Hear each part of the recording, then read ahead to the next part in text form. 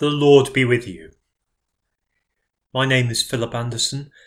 I'm the hub leader of the Northwest Hub in Church Wigan and the Area Dean of Wigan.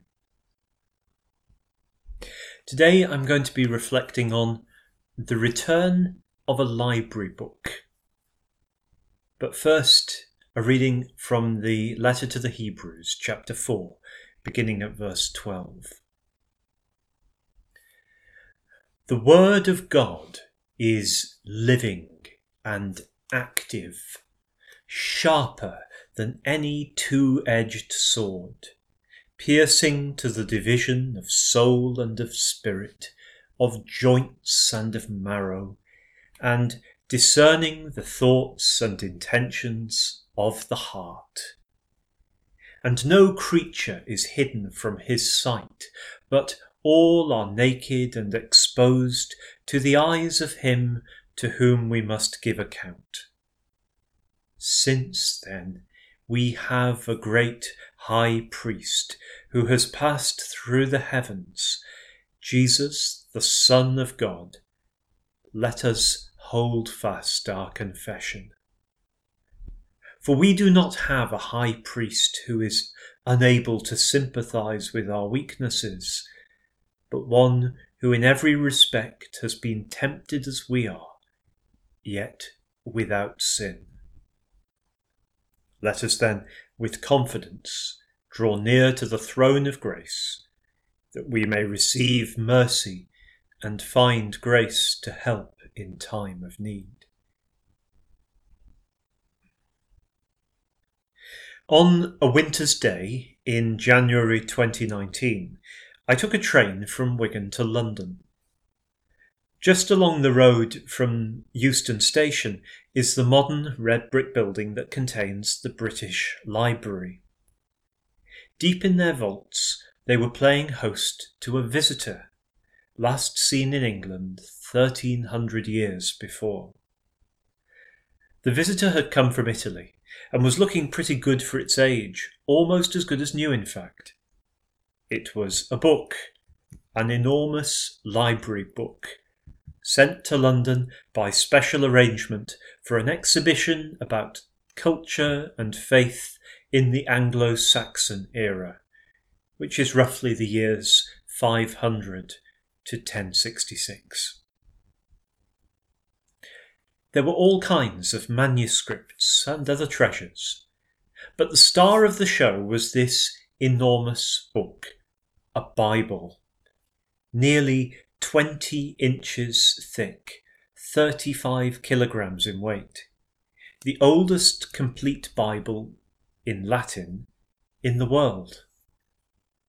Written on vellum, stretched out animal hide, not paper, the colours of the hand-drawn artwork and the beautiful text were vivid, the script easy to read, obviously not in modern English, but in clear Latin, all in capital letters. This book had been a labour of love. It was 20 years or more in the making. First, the land was set aside for the raising of 2,000 cattle, whose hides would be used to make that durable vellum that still looks new to this day. Then thousands of hours went into the design and the writing of the book, which is done in a way that looks immaculate. 3 copies were made, 2 to be kept in England and 1 to be sent as a gift. This all happened in the northeast of England, in what was then the Kingdom of Northumbria, with the financial and moral support of those northern kings, encouraging the monks of the monastery of Monkwearmouth Jarrow to produce these books at vast expense. This would have been the equivalent of HS2 or the building of the aircraft carriers in its expense and importance for the kingdom. The one surviving copy is the one that was sent as a gift when newly completed to Rome as a gift for the Pope. The English Church in those days felt a particular debt of gratitude to Rome because Pope Gregory the Great had sent missionaries to Canterbury to bring the good news of Jesus Christ to their English ancestors. As the centuries passed, the huge book passed from Rome to a monastery in Florence, where, because of the quality of the writing and the artwork, it came to be forgotten that the giant tome came from England, and it was assumed that such a sophisticated book must have been Italian. The inscription at the beginning was altered at some point in the Middle Ages to make it look as if it had always belonged to those Italian monks. But then, in Victorian times, the original dedication was noticed, still legible although scribbled out, and it revealed how advanced and serious about Scripture the early English Christians had been.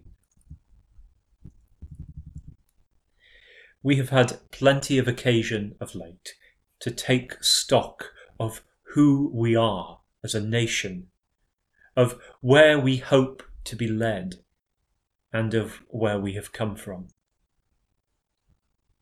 This enormous Bible, in front of which I spent perhaps 10 minutes just gazing in wonder, reminded me of how, in more recent centuries, there has been a similar great tradition in this country of sending the Bible to people overseas,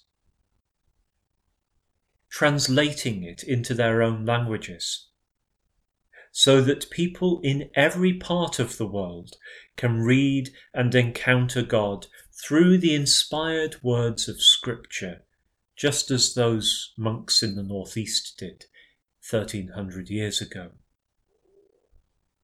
The Anglo-Saxon period is often described as being in the Dark Ages, but this giant Bible tells a different story of the light of faith, of scholarship, of gratitude and fellowship that crossed between nations, and of the challenge to me and to us as 21st century Christians to be similarly lavish and ambitious in our worship, in our thirst for God's word, in giving God of our best.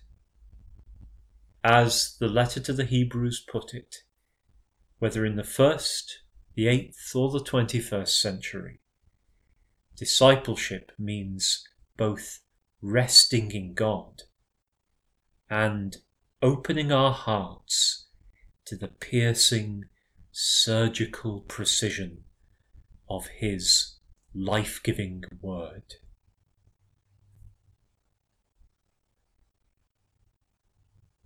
Let us pray.